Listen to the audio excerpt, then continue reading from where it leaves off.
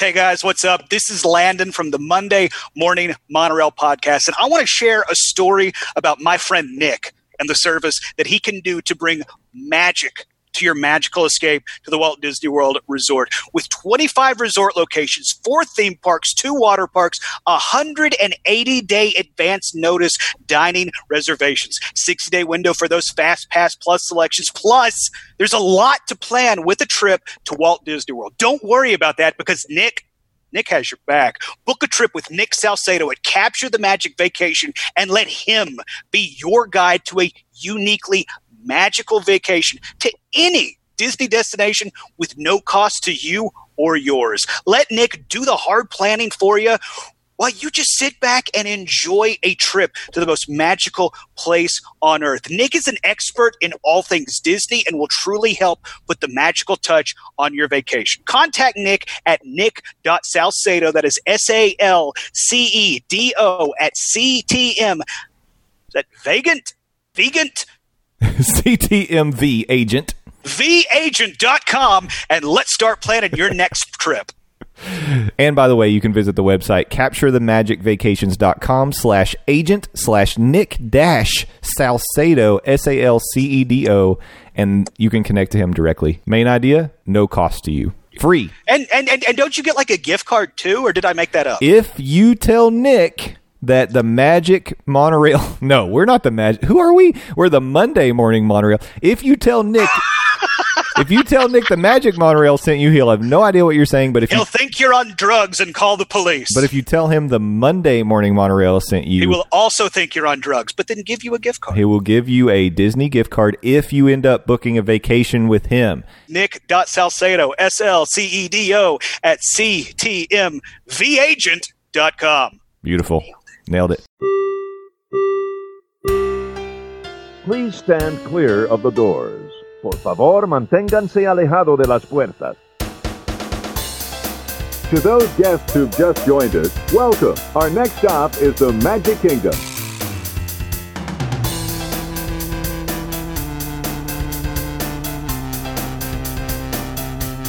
Ladies and gentlemen, we are approaching our station at the entrance to Main Street, USA, gateway to the 7 theme lands of the Magic Kingdom.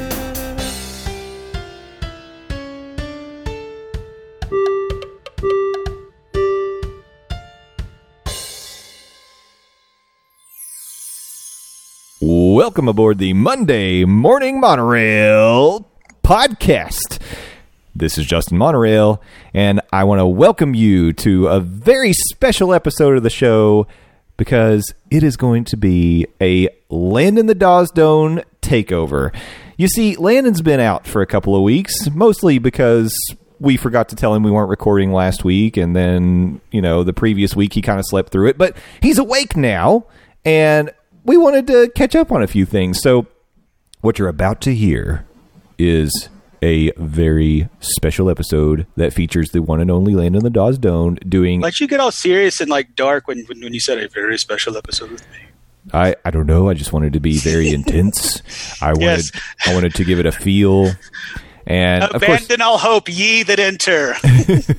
But of course, he is here right with me, and we wanted to do a quick intro and just say that, Landon, we have missed you the last couple of weeks.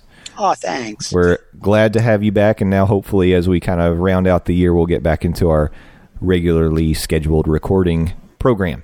Yeah, look forward to getting back onto the schedule. I really do apologize for sleeping through the switcheroo skidoo because I did prep. I still have notes. But little inside baseball for me. I get up at 4 o'clock in the morning, and when the call time is to record at 9 p.m., on a Friday night on top of that, little hard for me in that instance, but I do apologize. Y'all had a great episode, all 11 hours of it. It was fantastic. It was quite a marathon. Yeah, it was. But looking forward to get back on the regular schedule of things, though. I'm going to tease some stuff. We might have some special episodes coming down the pike. So, if that's something that interests you, be sure to subscribe, leave a review. Remember, 5 stars or GTFO, everybody. Landon, I want to give you a chance here to make use of a little bit of your notes. I just want to ask you, What would you like to see Disney do in the parks with the Muppets? In the parks, and this isn't going to be a crazy outside the box type idea. It's very similar to an attraction that just shut down in Magic Kingdom. Great moments in history, but mostly at the American part. Take the Muppets, bring them to Epcot, and do a world showcase. Do highlights of, highlight different cultures around the world, and let the Muppets be the ones to, tell that story. You could still have the off-the-wall antics that come with the Muppets, but also tell some interesting parts because, in the World Showcase, dozens and dozens of cultures and countries are represented, so why not have some show aspect with that? Yeah. Kind of a variety show. And also, for the Disney Plus side, a Mystery Science Theater starring Statler and Waldorf ripping on old-school Disney stuff. Like, I would pay to see them rip apart the Swiss Family Robinson or something like that. Yeah, I like that too. I think that would be a lot of fun. So I like both suggestions. I just want more Muppets. That's all we really want. Want more Muppets. Hashtag save the Muppets. Hashtag save the Muppets. Well, now let's get into today's show. This is episode number 85 of the Monday Morning Monorail podcast. And today is December 2nd, 2019. I hope you enjoy the show. We're going to roll into M3-4D, and then we're going to wrap it up with a preview of Landon's upcoming Disney trip. So stay with us. And Landon, welcome back, man. I just missed you so much. Just so glad Thanks, to have buddy. you. Missed you too. And I missed you, the lovely listener, most of all. So stay tuned. You're listening to the Monday Morning Monorail podcast on the... Do y'all have like a podcasting network? Not really. Okay. Well, it's right here, so stay tuned.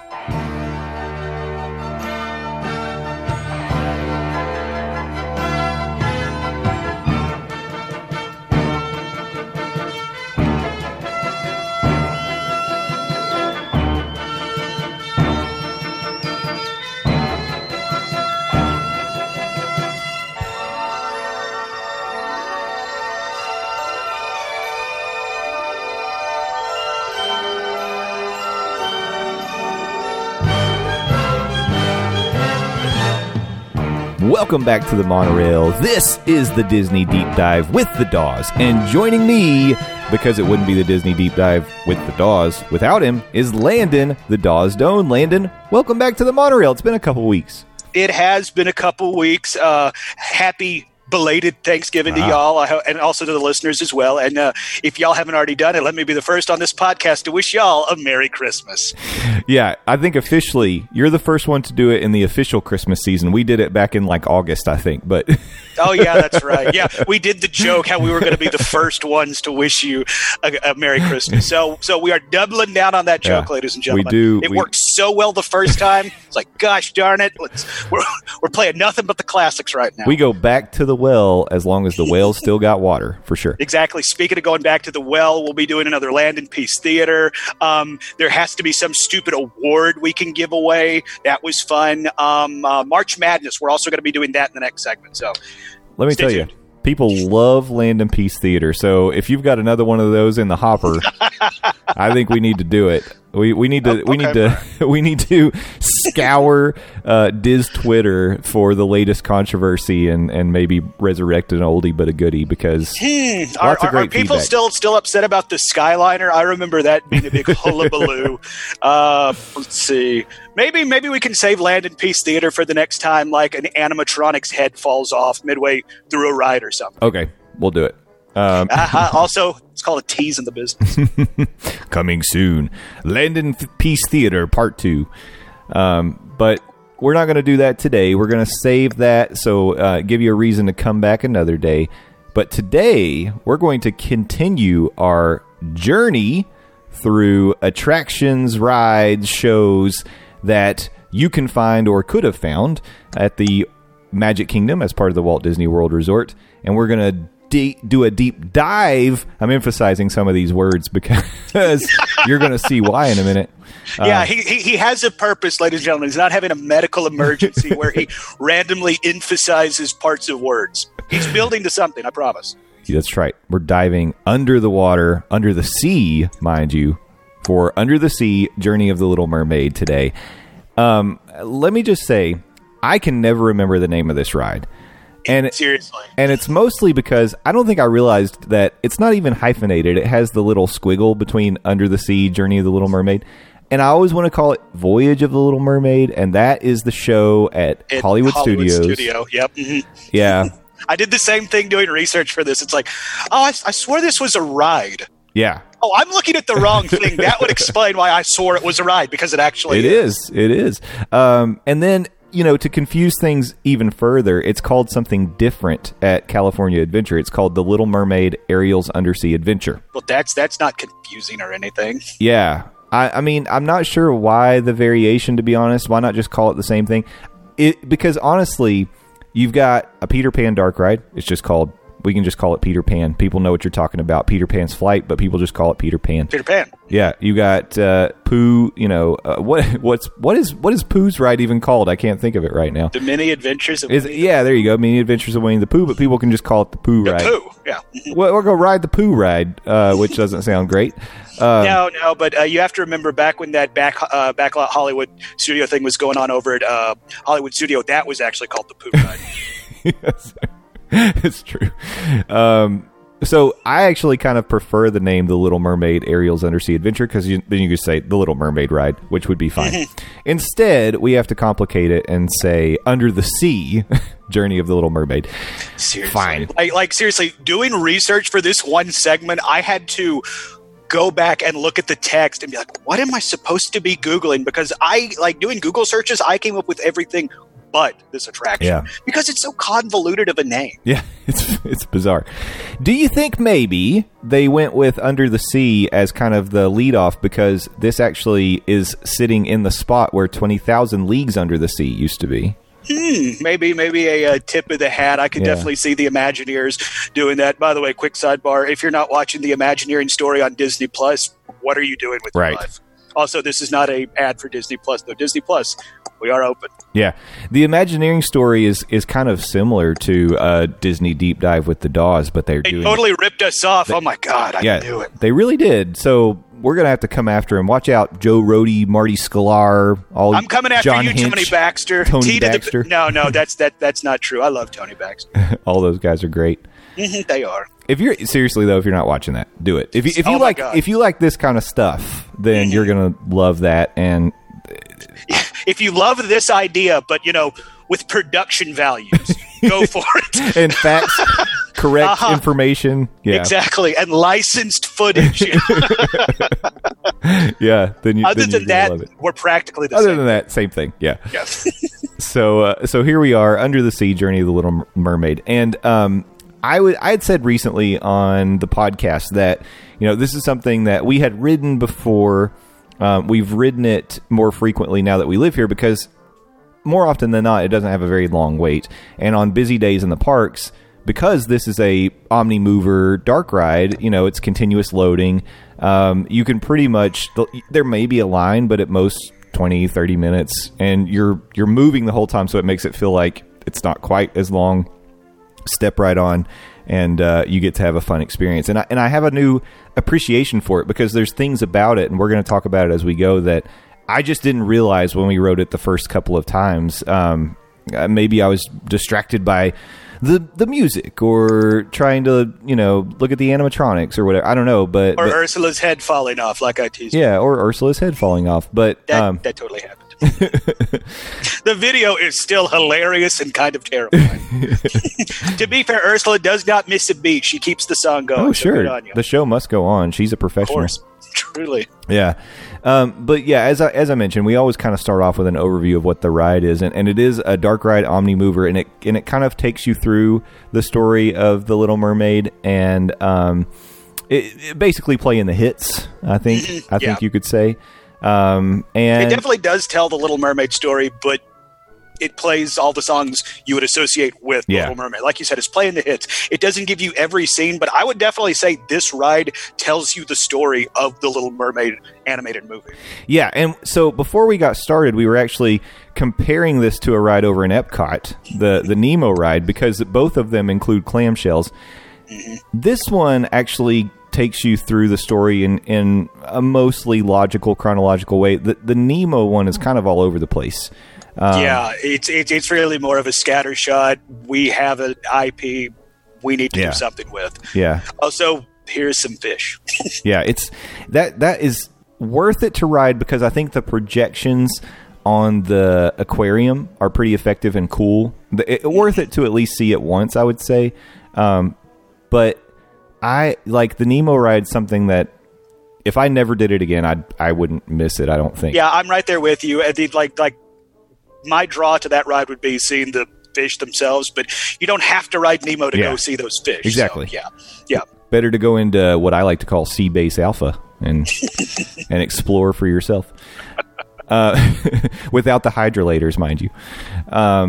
But yes, so Little Mermaid, you're in a clamshell, similar to Nemo, but in this case, you're actually going through kind of a logical storytelling. Do you think they just had like a surplus of like clamshell seats? That's why it's they're it's like hey, like it's smoke them if you got them right now. We have to use them. Honestly, it could be true because you're saving money using the exact same ride seat design. You know, why not? So that's makes sense to me. I don't know if I was Disney, I'd do it. And let's be honest, you only want to make one trip to Clamshells R Us. they wait for Clam Fest at Red Lobster, and they just went crazy. Exactly. Good news, guys. I spent all my money. Oh, clams. I used to love, at Red Lobster they used to do, this is probably insensitive considering we're talking about an under the sea attraction with fish and stuff, but... Hey, it's not like we're saying they serve up Shaggy there. It's okay. If you're a fish, just close your ears for a minute. Do fish have ears? I think so.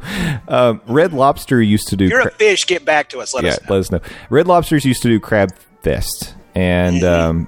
And let me tell you, there's a reason they stopped doing that, because I think that I was part of the reason they were losing money on that deal. Yeah.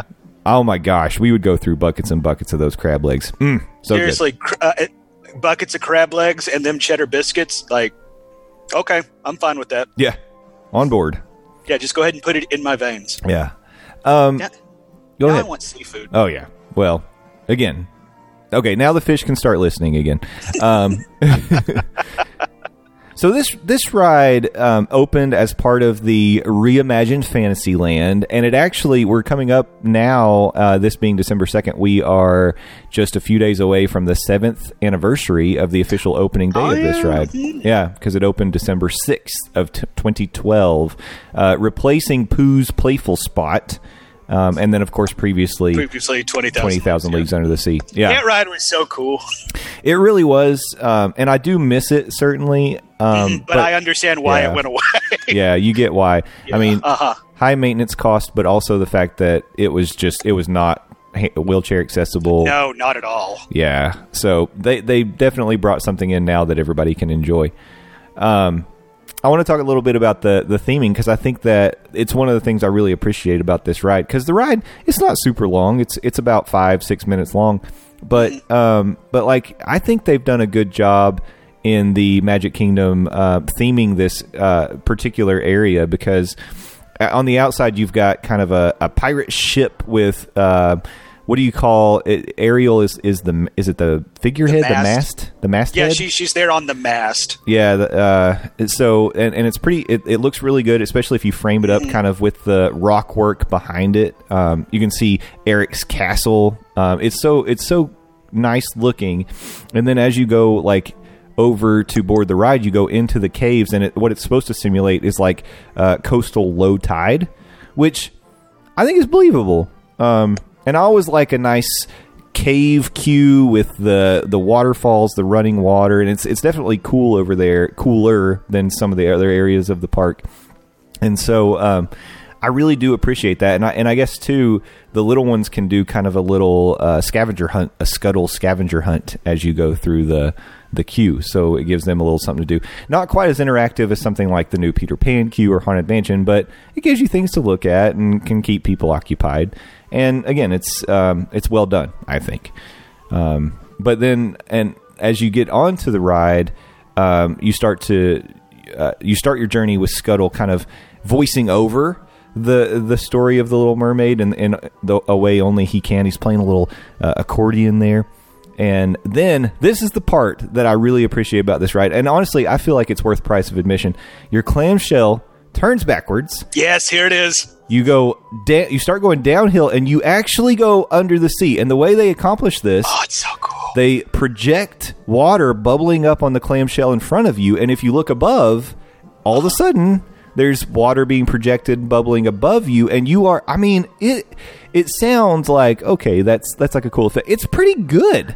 Like you say, it just sounds like a cool effect. Like even in video, in my opinion, when that happens, like again, I don't have a high def camera, but if you look really closely, you can see the hair on my arm standing up. It is such a cool effect, and it really does give you that feeling that you are going under the sea, very similar to the Little Mermaid stage show over at Hollywood Studios, where they have that laser effect where it's like the water projected above. That's cool. You truly feel like you're going under the sea, and the way they do it on the back of the car, I guess behind you, is so just bravo. It was brilliant. It's such a nice touch. And the way that they use the projection technology, which they've gotten so good at Walt Disney World, is just, it's very effective. Tighten it up on Frozen, though. Come on. It's very effective. And it's something, this is one of my examples of things that the first couple times I rode this, I just wasn't paying attention. I wasn't paying attention to it. I don't know why. I'm bobbity-boobity. And, but then, like, it was probably right after we had moved here. We were down there on a busy day at Magic Kingdom. We go right under the sea. And as we're going backwards, I'm like, oh my gosh, we just went underwater. I talked about it the whole rest of the ride. The people 3 carts away, it's like, yeah, we get it. We all know. Shut up. But it really had that kind of impact on me, which is pretty good because it may not even be the most it's not the most technologically advanced because thing. There are some really dope animatronics. Yes. I'm going to call them dope. That's how nice they are. But yeah, that effect, like you said it earlier, it's worth the price of admission alone for this ride. Just that right there. Yeah. It's very good. Very good.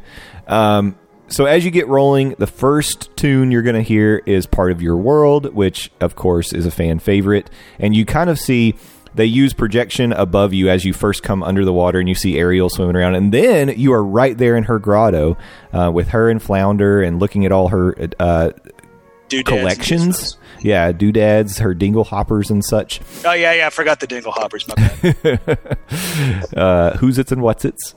And so you kind of slide around the corner, and you are suddenly smack dab in the middle of Under the Sea. And that is such a fun scene. There's so much going on. In this room, you've got, Sebastian kind of leading the band on top of the rock formation, on top of the coral, and you've got the fish, all the different kinds of fish doing the different things that you've seen in the movies. And man, there's so much to see that you could go through this room a bunch of times and not see all of it, because it's just all around you, surrounding you. I will say, like, in this room in particular, I think these have some of my least favorite animatronics, particularly in the fish, just kind of, playing in the band. Some of them, I mean, I'm not going to say they look bad because it's a Walt Disney animatronic and, they can't look bad. But compared to some of the other ones, I think they're slightly lacking. Yeah. That's just me, though. Still a great scene. And like you said, it has so much going on. Your eye probably isn't going to be drawn in on be like, hey, I'm not a fan of that one in particular. Yeah. No, I agree with that. A lot of them. Also, while we're on the animatronics, let's back up one scene into Ariel's grotto. Her hair, it's something to look at. It's just like it's supposed to be giving, I guess, the illusion of, hair moving underwater. Yeah. But it doesn't really move, and it looks like just a big giant chunk of plastic, which, I mean, I guess it technically is, but I don't know. That took me out of everything. So I think this is a good point. Well, in that one scene, it didn't take me out of the rest of the ride. I'm just saying you were that done. That one. It's like, I need to exit right now. Yeah, I think this is a good point, and it's something I was thinking about too, because what they're trying to capture, obviously, is Ariel's hair free floating in the water, which is, if it was just natural hair, I don't know how they do that unless they were blowing wind on had a it fan or whatever. something, and then that would probably look kind of carny. Yeah. So it does move slightly. If you kind of look at the ends, like the very ends of her hair that are kind of out to the side, you see it kind of moves just a little bit. Okay, all right. Yeah, but it's not much. It's very subtle, and it looks like a large piece of plastic, just like it is. The next aerial that you see has similar things going on, but I think you're distracted a little bit because they do the illusion of her actually like floating while you're in the under the sea scene, because she's actually kind of dancing to the music, and you're not really maybe as distracted staring at her hair because she's like, you're like, oh wow, Ariel's floating. Has some movement. Okay, all right. Similar to if you remember R.I.P. the Great Movie Ride, the way that they made Mary Poppins float in the chimney scene. It's like a similar kind of thing with Ariel. So that's pretty cool. That's probably maybe the most impressive part of the Under the Sea theme scene. And so, but I agree. It's a little distracting. I mean, like still, I'm not saying don't avoid this attraction just because of that. That's just me being a Disney dork. Yeah, exactly. We're being picky. That's exactly. What we do. Yeah. Yeah, we do it because we love. Also, we are going to give this, going back to a previous episode, we're going to give this the harshest review ever, an 89 out of 100. Exactly. That is scathing. Yeah. So we move on from Under the Sea, and now we see Flotsam and Jetsam, those mischievous eels, because they're hearing all about Ariel's desire to go above the water and join Eric, and wishing for a life on land. So, and the way they're introduced, just hanging above you, like one eye has one out and the other. It's like, I just love the way it's like they very slowly show up. It's like, yeah, almost like Great Movie Ride when the alien comes in from above you. That was a really cool effect. I miss that ride. Yeah, I know. It's going to make us sad. Seriously. Yeah. Speaking of the Imagineering story, they talk about how that was like the main attraction of Hollywood Studios. It's just sad that it had to go. But yeah, and it's gone. Yeah, and it's gone. Hashtag. God, I have high expectations for the Mickey and Minnie Runaway Coaster. Ooh, you got some big shoes to fill, y'all. It better deliver. It better. It better deliver. So, all right. So back to Ariel. Yeah, what are we doing? All right. So obviously, Flotsam and Jetsam take the information over to Ursula, and the next thing you get to see is this, I'll say, infamous Ursula animatronic that maybe back in 2012 might have been the most. Are we going to say? I'm going to say maybe the most impressive animatronic on Walt Disney World property at the time, because man, this thing, it's large, imposing, it is very articulate, arms, face, everything moving around, the tentacles moving, as long as its head's not falling off. There is that one issue, but that's only on special occasions that Ursula loses her head. But yeah, I would agree, when this ride was made, this was probably peak Walt Disney World technology. I mean, I do think the shaman at the end of Navi River Rapid is now surpassed that, but still, to this day, in almost 2020, almost a brand new decade, I still think this Ursula animatronic is still one of the most impressive technological feats in the Walt Disney World property. It's just it is something to behold. It's very good. It is very good, and it's. And then, like we talked, when it loses its head, it's even better. Yeah. Exactly. That only happened once. I'll stop bringing it up. I'm sorry. Yeah, but the footage lives on forever. Yeah, it does. Yeah, it does. So, all right. So then, obviously, we've got Ariel, who has now signed her life away on the Ursula contract. You see her surrounded in a vortex. She's getting her legs. And then we go back above the water. So you get to see, this time you're going up, you see the water bubble down. They use kind of the reverse effect, and now you're above water, where we get to see... above the sea. Yeah, above the sea. Above the sea. Yeah. Sorry, that's all I got. That's where we get to see the Kiss the Girls scene, which I think is pretty good. And this one, I don't think the animatronics are quite as distracting because they're above water, so they don't have to have the flying hair and all that stuff. So they look pretty good. Mm-hmm. And then the last thing that we end up in is the finale scene where King Triton, Sebastian Flounder, and the couples are waving goodbye from a gazebo, and there's fireworks. The fireworks are pretty cool looking. They are, and Ursula's in the background being all giant and evil. Yeah. So that's one thing I kind of felt they could have handled better. Like I do think the way the attraction ends, this right here is a nice, send off.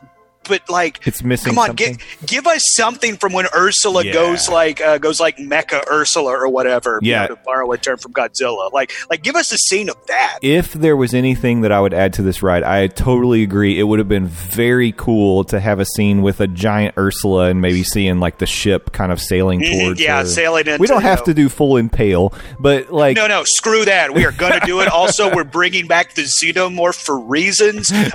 We're going to get really dark at the end of this ride. Yeah, but I mean, I think because the end is kind of rushed through. Like once we get Kiss the Girls, then all of a sudden it's like it's over. It's over. Yeah. Like I could have swore there was something else that happened in this movie. Yeah. But you get a lot of time in that under the sea room. So, and I'll tell you, it's impressive. Like I mentioned, there are almost 200 audio animatronic figures in that room. That's crazy. Wow. In that one room alone? Yeah. Yeah. Wow. Ursula, by the way, is 7.5 feet tall and 12 feet wide. Well, that would explain why she feels giant and imposing. Yeah. She really does. She definitely... I've dated some women like that. What? No, sorry. Oh.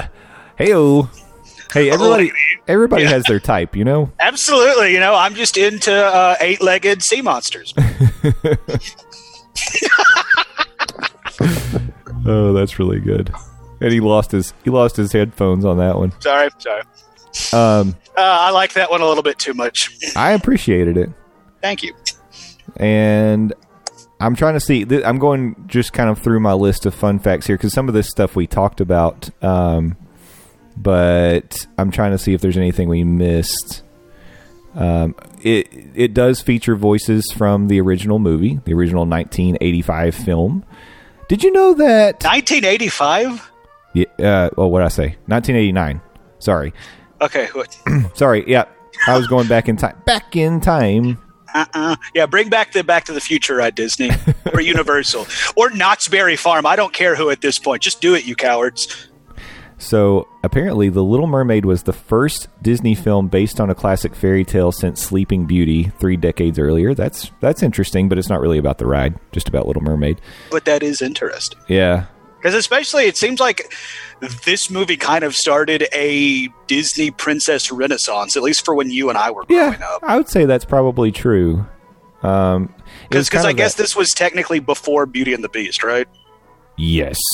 Okay, so yeah, I think so. I'm gonna say let's play. Play a game. It's on a podcast, and I said it with confidence, so that means it's true now. I'm sorry, that's just the world we live in almost 2020. But like, I mean, Little Mermaid, Belle from Beauty and the Beast, Nala from Lion King, Jasmine from Aladdin. Yeah, I mean, like sure. Those are some strong Disney princesses right there, and that all came from that one era, that I guess that Disney animation renaissance. It was kind of a renaissance of Disney animation, right in that zone. And man, they were cranking out the hits.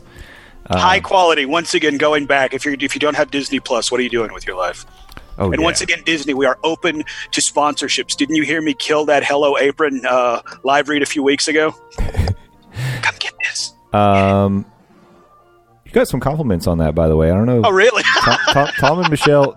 Yeah, I heard in the previous episode. Thank y'all for the kind words. Let this be said. I am available to do voiceovers for anything. I will do a lot for money. Okay, so what I wanted to do, we were going to guess the release year of Beauty and the Beast, and I'll tell you, I've looked it up now, but my guess was 1992.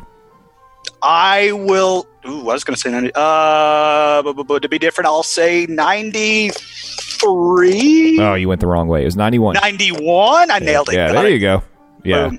Came out in November of 91. So, end of the year, November 22nd. So, actually, we just celebrated another anniversary for Beauty. Happy birthday. Once again, we're going to act like we planned it that way. Totally planned it. Yeah. Yep. Mm-hmm. We're good like that. Little Mermaid was actually released November 17th of 89. So, was it like a thing to put these movies out in November? I I mean, I guess because, I mean, back in that time when it came to movies, December and Christmas was kind of a dead spot. So maybe you wanted to get them in before the holidays. That way, when people get together with the little ones, they want to go to the theater and see, you know, the fun fish sing with the lady. Aladdin came out in November of 92. Okay, so apparently there must have been going something where they were looking at box office returns and stuff like this just cleaned up. And look at that! Oh, like, okay, yeah, give us the next one. I was going to give you Lion King. Lion King. So it's showing me, of course, the new one. Yeah. So let me go back. Which, by the way, I still haven't seen, and I don't intend to. So, even though I love you, Donald Glover, and most of that cast, it's just I'm so tired of Disney with their live action stuff. So this is bizarre. This one was June of 94. Whoa, talk about bucking the trend. But, you know, it was like a smash hit summer blockbuster, so. And that is true. That is when Hollywood really did kind of lean into that big summer blockbuster thing. So, just look at that, 89 to 94 in that, 5-6 year time frame? Yeah. Disney made 4 classics. Oh, and by the way, Toy Story came out in 92? Never heard of it. No, like, oh my God, yeah. Of course, that was just, you know, Pixar at the time wasn't part of Disney when that came out, but yeah. And then Disney's like, wait, these guys are making us look bad. Yeah, that maybe, you know, it's interesting. By the way, we just hit the 20 years ago, Toy Story 2 just came out. Oh wow, yeah, that's right. Yeah, sorry, like we're going off on a tangent, but I'm having a blast right now. Well, it is fun. I was actually going to suggest it's like once we get through all of Magic Kingdom, I think our next natural step. I was going to say magical step. It is a magical step. Our next natural step would be, of course, to go to Epcot. But I wonder if we shouldn't just do like a little sidebar and talk some Disney animated films at some point. I think we should just do both. Could do both. Mm-hmm. So, yes, I was going to say, here we had 89 Little Mermaid. 90 was The Rescuers Down Under.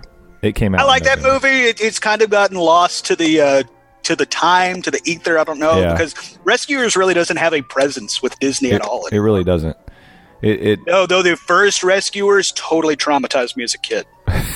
Of course, remember, I was a stupid little wiener kid growing up, as we previously discussed. The Haunted Mansion terrified me. God, it's scary, man. Yeah, that Eddie Murphy movie. But then we had Beauty and the Beast 91, we had Aladdin 92, and then there was no animated Disney film that came out in 93. Lion King 94, and then Pocahontas 95, Hunchback of Notre Dame 96, Hercules 97, Mulan 98. Love Hercules, yes. Yeah, I mean, seriously, they were What? You're going to stop before you get to Emperor's New Groove? Come on. Oh, sorry. I'm a llama. She made me a llama. That was in 2000. That's crazy. That movie seems older to me. It really does. But when you threw out when Little Mermaid came out in 89, it's like, okay, that's way too early. Nope. No, it wasn't. Like I mean, I always did grow up with The Little Mermaid, but I could have swore like I was older when it came out. But I mean, clearly I wasn't. I was 4 when it came out. So, and all of this started. Old man, this is weird. The hit parade actually started with The Black Cauldron in 85. Did it really? That's where it started, and then From and there, then it almost killed Disney. From there, and their animation. Well, I mean, it's pretty. You know, people love the Black Cauldron, but don't get me wrong. I love the wasn't... Black Cauldron. Like as a metal kid, why would I not like the Black Cauldron? But at the same time, when you look at it financially and critically, it did not do well. And there's a reason Disney has left that in the vault.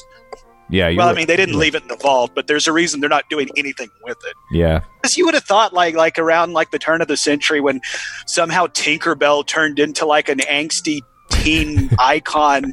Thank you, Hot Topic. Full disclosure, I worked there for like 8 years. But, you would have thought they would have done something with the Black Cauldron when everybody was getting all, goth and angsty and then writing in their live journal, listening to My Chemical Romance. You would have thought Disney would have done something with that. And Black Cauldron would have been it. Wait, no.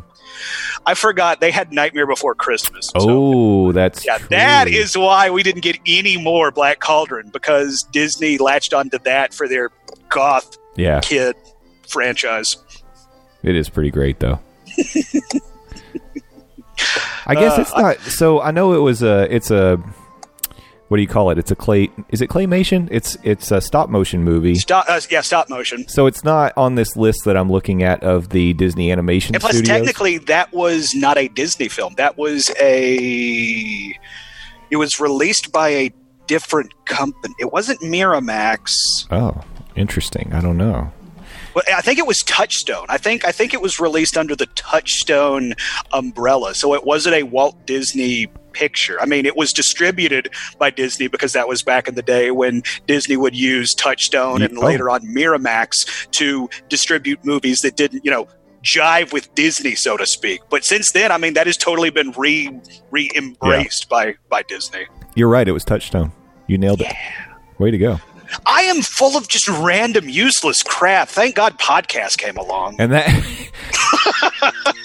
that film came out in 93. So I wonder if that's why there wasn't a Disney animated film in 93. Maybe they were kind of clearing the runway, so to speak. Yeah, October 29th, 93. Interesting. Well, now we've all learned something, haven't we? And since it was released on October 29th, I think that answers the question whether Nightmare Before Christmas is a Halloween or Christmas movie released right before Halloween. It's both. I think it's both. You can watch it starting in 1st of October all the way through New Year's. Why not? Yeah, I think it's both, as long as we all agree that Die Hard is not a Christmas movie. People are going to disagree with that. Hey, that's fine. And you know what? Okay. I'll give you this caveat. You can say that Die Hard is your favorite Christmas movie, but then your next sentence has to be, but also, I hate Christmas movies. Okay. That feels fair. All right. I think so. Come at me, nerds. LANDOZ. Please come get the. Hey, here's a question. This is totally not related to Disney. That got way too confrontational. I apologize. I know. That's why I went away from it quickly. It's the season, y'all. Is Batman Returns a Christmas movie? I don't think it's necessarily based in Christmas time, but it's definitely snowy. I'll be honest. I've never thought of this. Like, please tell me why it could be a Christmas movie. I think of it as, when I think of that movie, it's a very cold film. Like, it's all filmed very cold, like grayscale. Of course, that's Batman. But of course, with the Penguin, like, everything is snow covered. And you remember that everybody's, like, dressed in big coats. Christopher Walken in that movie's great, by the way. I always kind of forget that Christopher Walken's in that movie, but he's there. Yeah, I don't know. It's probably... Wait. Oh, do they roll out like a really big present that the skeleton gang jumps out of in the beginning of that movie, like in the opening scene? Sounds. I'll be honest. It's been a long time since I've seen this movie. I think they do. That does sound like something that happened. Yeah, I think that's true. So you know what? I'll say Christmas maybe. Movie. How about that? It's more of a Christmas movie than Die Hard. That's our listener question for the week is which one is more appropriate for Christmas time? Die Hard, Batman Returns. You decide. People are going to say Die Hard because it's a Christmas party, but I'm just saying. And also people are sheep and they see it on the internet, so therefore it's not a Christmas movie. It's not. It doesn't have to have Santa in it to be a Christmas movie. Hey, I'm going to tie this back to Disney Plus. Okay. Because Disney Plus has an original you can watch called Noel. Noel, exactly. Starring Bill Hader and Anna Kendrick. Yeah. And we watched it this week, and it was fun. Okay, all right. Well said. I think they're going to put that on the poster. Yeah. I'm okay with it. Justin Monorail. It was fine. I had a coworker who watched it with his family and said it was it reminded him of Elf. It is. It's a lot of they really enjoy the whole fish out of water, sending these North Polians to, walk around in Phoenix, Arizona, which was interesting. My favorite part is that they keep reminding you that they're in Phoenix, Arizona by one of the characters walking around in either a Phoenix Sun shirt or as Arizona State shirt every time you see him. Subtle. Yeah. So it's like, oh, where are we? We're in Phoenix. That's right. Also, that's very presumptuous. They think people really know what the Phoenix Sun logo looks like. Well, it says Phoenix Suns on it. Okay, it had better because like I keep up with the NBA and I barely remember that the Phoenix Suns are a thing. like if they don't have Charles Barkley and Dan Marley, like do not care. Yeah. Hey, KJ, too. Shout out to Kevin Johnson. Landon, I say we wrap this up with a quick preview, and this can be segment 3 for today. We're going to roll into segment 3, and then we'll do the plugs, and we'll just wrap up the show. This sounds good. Off the cuff. Frank Cardillo would be so proud of me right now. This is an improviser's guide style approach. Well, he's going to be super excited when we come back. If you're watching on video, I'm going to wear a fedora. No, I'm really not. Sorry. He'd be proud. We did float the idea out there of like some sort of a Disney fedora club or something. I don't know whatever happened to that. No. This is an intervention for that idea. No, you're really not. All right. Oh, my God. You've got a Disney trip coming up. In fact, you leave when? I leave on Wednesday. So if you're listening to this the day that this episode posts, December the 2nd, that is 2 days from today. Yeah. Or if you're listening to it late, guess what? I'm already inside Disney, y'all. Hashtag Dawes Does Disney. Dawes Does Disney is totally coming back. Got to follow that hashtag. All right, let's talk about your plans. There's a couple of big things happening on this trip, right? Exactly, yeah. I'm going to be eating a lot of Christmas treats. That's certainly important. I'll add that to the list. I was referring... Yeah, you were probably talking about... if you believe the hype, what could be one of the most technologically impressive feats Walt Disney has ever pulled off, and that is Rise of the Resistance. What is, again, if you believe the rumors, a 20-minute experience with multiple tracks and multiple like vehicles and crap like that. You got to change stuff during the ride. Are you kidding me? Yep. Wow. But yeah, I'm going to be in town for that, and I am so looking forward to it. I know we're still kind of debating what your plans are, but you're planning to go opening day, right? Yes, I am planning to go opening day, but if you remember back when Galaxy's Edge opened at Hollywood Studio, right before Labor Day weekend? It was like August 29th or something, yeah. Yeah, it's like that fun spot right before Labor Day. Last time Florida had a hurricane. Yeah. Remember that? We went down there, and we decided to get up at 3 o'clock in the morning. And just, to put some, I guess, frame of reference, I'm on the Phil Show, News Talk 98.7, 6 to 10 a.m. Monday through Friday. 6 to 10 a.m. means I got to get up really early to get there. I get up at like 4 to go to work. So that means on my vacation, somebody who already gets up way earlier than anybody should got up an hour earlier to go stand in, I guess, the open area right after you go through the ticket area of Hollywood Studio at like 4 o'clock in the morning. There's still the picture of me, you, Frank, and Angela from Touring Plans, right? Yeah. Look at me getting the lingo nice. Where y'all look happy. Me, I look like it's 4:18 in the morning and I have no idea what's going on. You did not look happy, right? Yeah. No. Well, it wasn't that I wasn't happy. I was just very confused, if we're being honest. I was half sleep deprived. I needed caffeine. I was hungry. I needed water, we found out later on. But yeah, I'm kind of curious, do I do that since it's just one attraction opening, or would I be safe to wait for, the sun to come up like a regular person? Yeah. And I don't know what to do, but I am definitely going to be there day one to ride, and also I have a Oga's Cantina reservation later that afternoon too. So. Oh, well, see, then you have to decide: are you hoping to squeeze in Rise of the Resistance before Oga's or after? I'm viewing it as a before, because I think my Oga's is at 5:20 or something. So I mean, I could, in theory, then go hop back in line to ride Rise again, assuming I did it beforehand. But at the same time, I really feel like if I did that, that would be my entire rest of the time in the park. Day. From 5 on, I would be in the line. I'm so curious. There's so many questions I have about this ride. And one of the main ones, actually, this one just popped in my mind is, are they going to have single rider for this ride?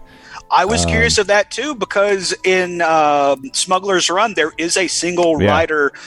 But if I remember correctly, I don't think single rider was active day one, was it? It was. We didn't do it because we wanted to ride together. Oh, or did we do that? We went back and rode single rider.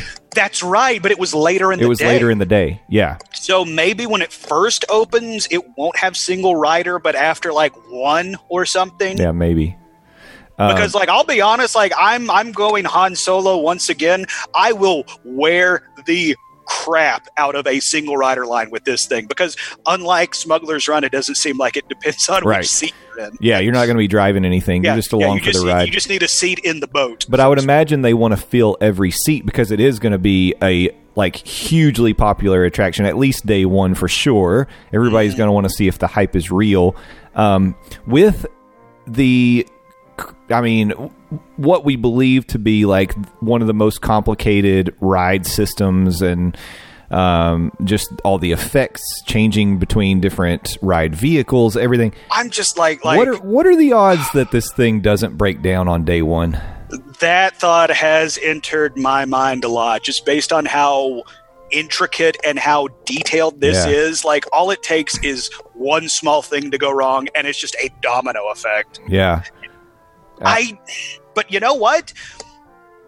You could say that, I mean, not to the extent of, Rise of the Resistance. I mean, Millennium Falcon, Yeah. that is, it's kind of a simulated ride, but at the same time, there's interactive parts to it. For sure. And that didn't have any issues that I remember on day one.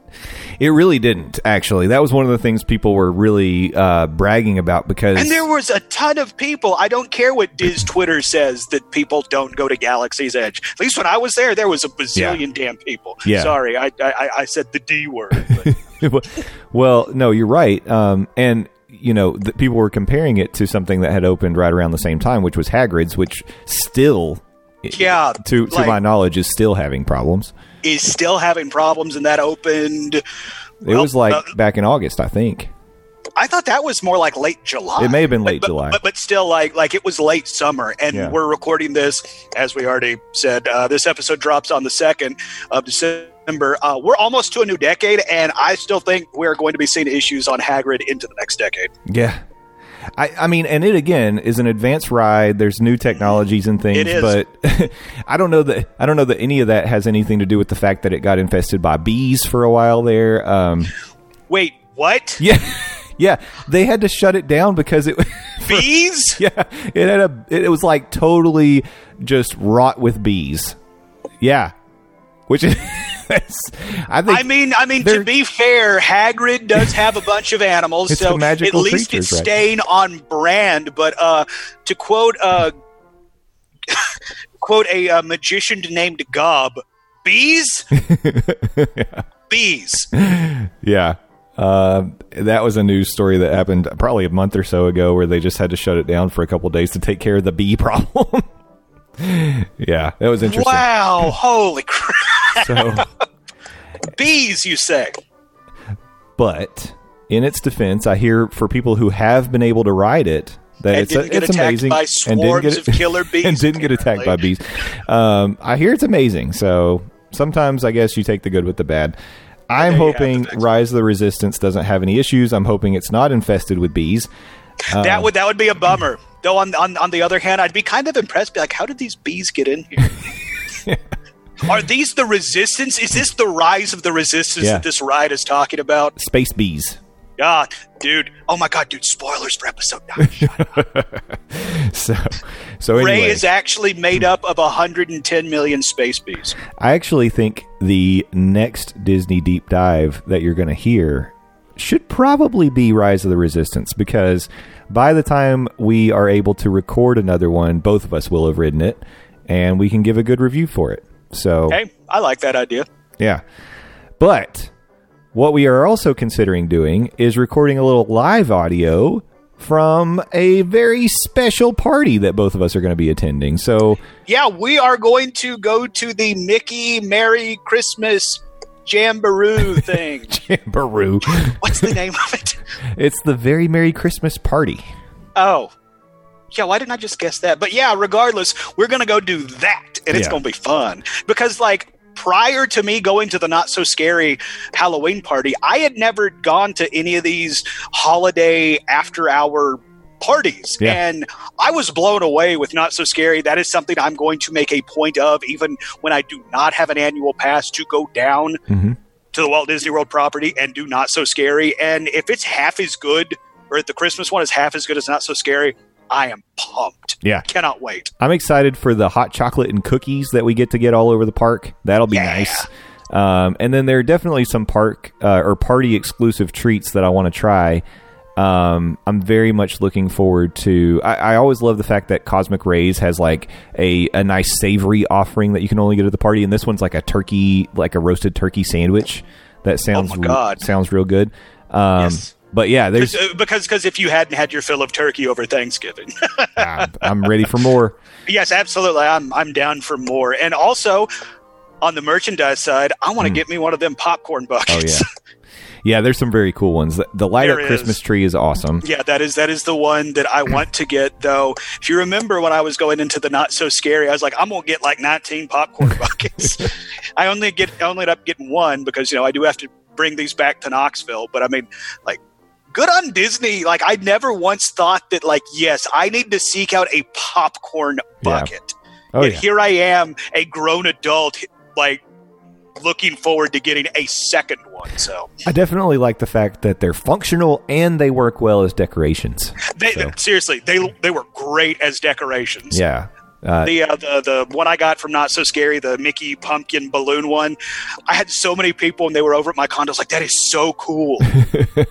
Which I actually might have to buy some popcorn buckets and bring them back for people because they know I'm going down for the Christmas party. Yeah. So yeah, apparently we're not the only ones that think these popcorn things are cool. Well, I hope you charge a handling fee. I hadn't thought of that, but I so am now. It's about time this podcast started making me money. So yeah, we're definitely looking forward to that. I also have not been to a very Merry Christmas party myself. This will be the first one. And this year was the first time I'd done Not So Scary. So yeah, and I'm really enjoying the parties. I definitely think you get a lot of good value, especially if you go and make the most of the treats and the special shows and all that stuff, then you're really doing it right. And even like just getting into the park a little bit early, because when you have those tickets to the ticketed after hour parties, I think they start letting you in at 4. Yes, and correct. And then at 6 they'll start shooing everybody out that doesn't have a ticket. But in those 2 hours you can get a lot done. I mean, not everything, but you can still get a lot done before the party starts. Yeah. Or if, like, for the Halloween party, for example, I know Kevin talked about how he and his girlfriend, they had to meet Jack and Sally, so they used those 2 hours to go get in line. So once they started, boom, they just knocked out the biggest thing they wanted to do, so they could just kind of go with the flow the rest of the night. It was all gravy after that. Yeah, exactly. Which, I mean, if there is one specific thing, especially when it comes to the characters, because I do think the characters and their costumes are cool and part of the draw for these events. So if there's one in particular, you got to see, like, I don't know, you got to see Goofy dressed as Krampus or something. By the way, that doesn't actually exist, though. Disney. That wouldn't be a bad idea. But like, you can hop in line for him, and then boom, as soon as he's there, knock it out in 10 minutes, and you have the rest of the party to enjoy. Yeah. Theory. Well, you do, and at this party you can meet Jack in his full Sandy Claus costume, which I think is even cooler. So, ooh, that is cool. So I would probably have to get in line now for that, right? Yeah, I think so. Crap. And see, that's cool, and I'd appreciate the picture, but I don't know, especially with this being my first party. I don't know if I want to devote a chunk of time in a line. Yeah, I know. Though I did stand in line for like 30 minutes to meet Stitch as Elvis. So that's not too bad, though. No, that wasn't too bad. I mean, and it's worth it. Stitch and Elvis costume. It was great. Yeah. There's a picture of us doing Elvis moves. Oh, it's great. I've seen it. I look great. It's the best. By the way, once again, ladies, I am single. So a lot to look forward to on this trip, and a lot we'll be able to talk about right here on this podcast. And so I'm looking forward to experiencing a lot of this stuff for the first time, and especially experiencing it with you, my friend. I know, buddy. It's going to be so much fun. We're going to have a good time. Not to mention Festival of the Holidays over at Epcot. Mm-hmm. Not to mention all the cool Christmas stuff going on at Animal Kingdom. All this stuff. Like that's the thing. It's like, I'm glad I'm coming down for as long as I am, because I just want to take in the Christmas decorations across all the parks. It's like, don't get me wrong, I'm looking forward to the Christmas party itself to see, them go to the nines. Blow it out. Yeah, exactly. Yeah, blow it out. and hopefully the weather will participate so I can see the fireworks display, because I did not get to see the fireworks of the Not So Scary because, remember I went during hurricane season.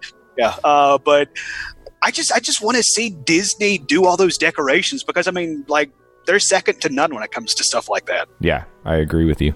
So lots to look also, forward to. We get to run a counterculture trip against the girls. Yeah, don't tell them. By the way, I didn't plan that. This was just the best time or most affordable time for Delta tickets. Don't hate me, Sam, or Allison, or whoever else is going with y'all. Yeah, I forget. This is Rise of the Resistance weekend, so exactly. The ladies are trying to strike back against the guys' trip for opening day of Galaxy's Edge. That's cute. And Allison, sorry, by the way, Allison had some trash talking to do when we met up with them at Jock Lindsay's Thanksgiving night. She was letting me know they're going to have a great time, and it's going to be way better than what we had. And I was like, good luck with that. Good luck with that. Yeah, I just don't think it's going to happen. But is Jen coming down? Unfortunately, she can't make it. Oh, okay. Well, then they're definitely not going to have a better time, because we had a Cardillo. We did. Mm-hmm. And that automatically raises it up a level. Mm-hmm. Even if it's a cranky old curmudgeon Cardillo, it's still a Cardillo. If you think about it, we got Cardillo Prime. Yeah, that's right. Because he's been around since the dawn of time. But that's right. So a lot to look forward to, and all of this stuff is all stuff you're going to hear on upcoming episodes of the Monday Morning Monorail podcast. But before I tell you where you can find future episodes and also interact with us on the web, I will allow Landon to do the same for all of his great content. So Landon, where can people find you? I would invite you to follow me on Twitter. That is LANDOZ. Please go follow me, Landon Doan. I'm the best, Landon Doan, not the rest. That's where you can get the latest from me, 280 characters at a time. I also run a website, buttmunchchips.com. Buttmunchchips. Sit on your butt and munch. That is where you can find podcasts such as Game of Thrones Talk, a.k.a. Got Talk, where myself, Hunter Reese, and cousin Kevin, we made reference to him earlier, we talk about HBO's award-winning series Game of Thrones. And to those asking, no, we're not going to do a final episode because all three of us were so bummed out by the way Thrones ended. We don't want to go back and do anything with it. So there's your answer on that. There's also the R&D project. That's where myself and Will Rabb do things. Mm-hmm. I'm not exactly sure what goes on there. I just know it's available in the iTunes store. And old episodes of Near Fall Radio, of course, if you're a fan of the sweet science of professional wrestling. Though, keep this between me and you, Jay. I might be trying to bring that back, but on a professional level. That could be cool. And also, speaking on the professional level, I am on the Phil Show on News Talk 98.7 WOKI, radio station locally here in Knoxville, Tennessee. Air every weekday, 6 to 10 a.m., Monday through Friday. Once again, that is weekdays. Also streaming worldwide at newstalk987.com. Also available in the podcast store. Be sure to search the Phil Show 987. Be sure to subscribe and leave us a review. Remember, 5 stars or GTFO. Very good. Thank you. All right, man. We're going to wrap it up today. Again, we are Morning Monorail on Twitter. We're Monday Morning Monorail on all of the other things. You can find us on Instagram, YouTube, Facebook. You can also visit our website, mondaymorningmonorailpodcast.com, and you can email us, mondaymorningmonorail@gmail.com. Thank you so much for being a listener. Thank you for joining us again here today. Please tell your friends. Word of mouth is the best way to get more people joining this family, and we appreciate you so much. Rate and review us on the iTunes or anywhere else that you download and subscribe, and we will see you next week. Until then, have a magical week.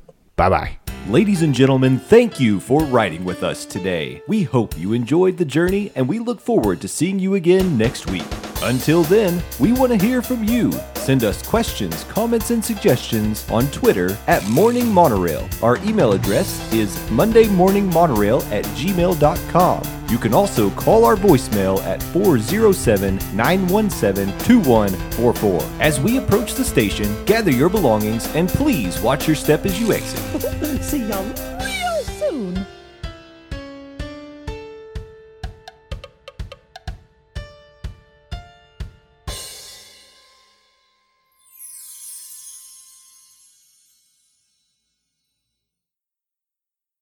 the Monday Morning Monorail Podcast. If you want to do it, you can do it. No, I'm still working on my impression of you. So. Oh, okay. It wasn't bad, though, right? It was pretty good. I love the cadence you have. That'll be a secret sound, maybe. All right, yeah. So if we're doing secret sounds, here's me doing a beatbox. Well, my name's Landon Doan, and I'm here to say I'm from Knoxville, USA. My hair's real cool, my rhymes are real dope, and when I go to Canada, I wear a poke. That's it. I got Don't know what a poke is. Word.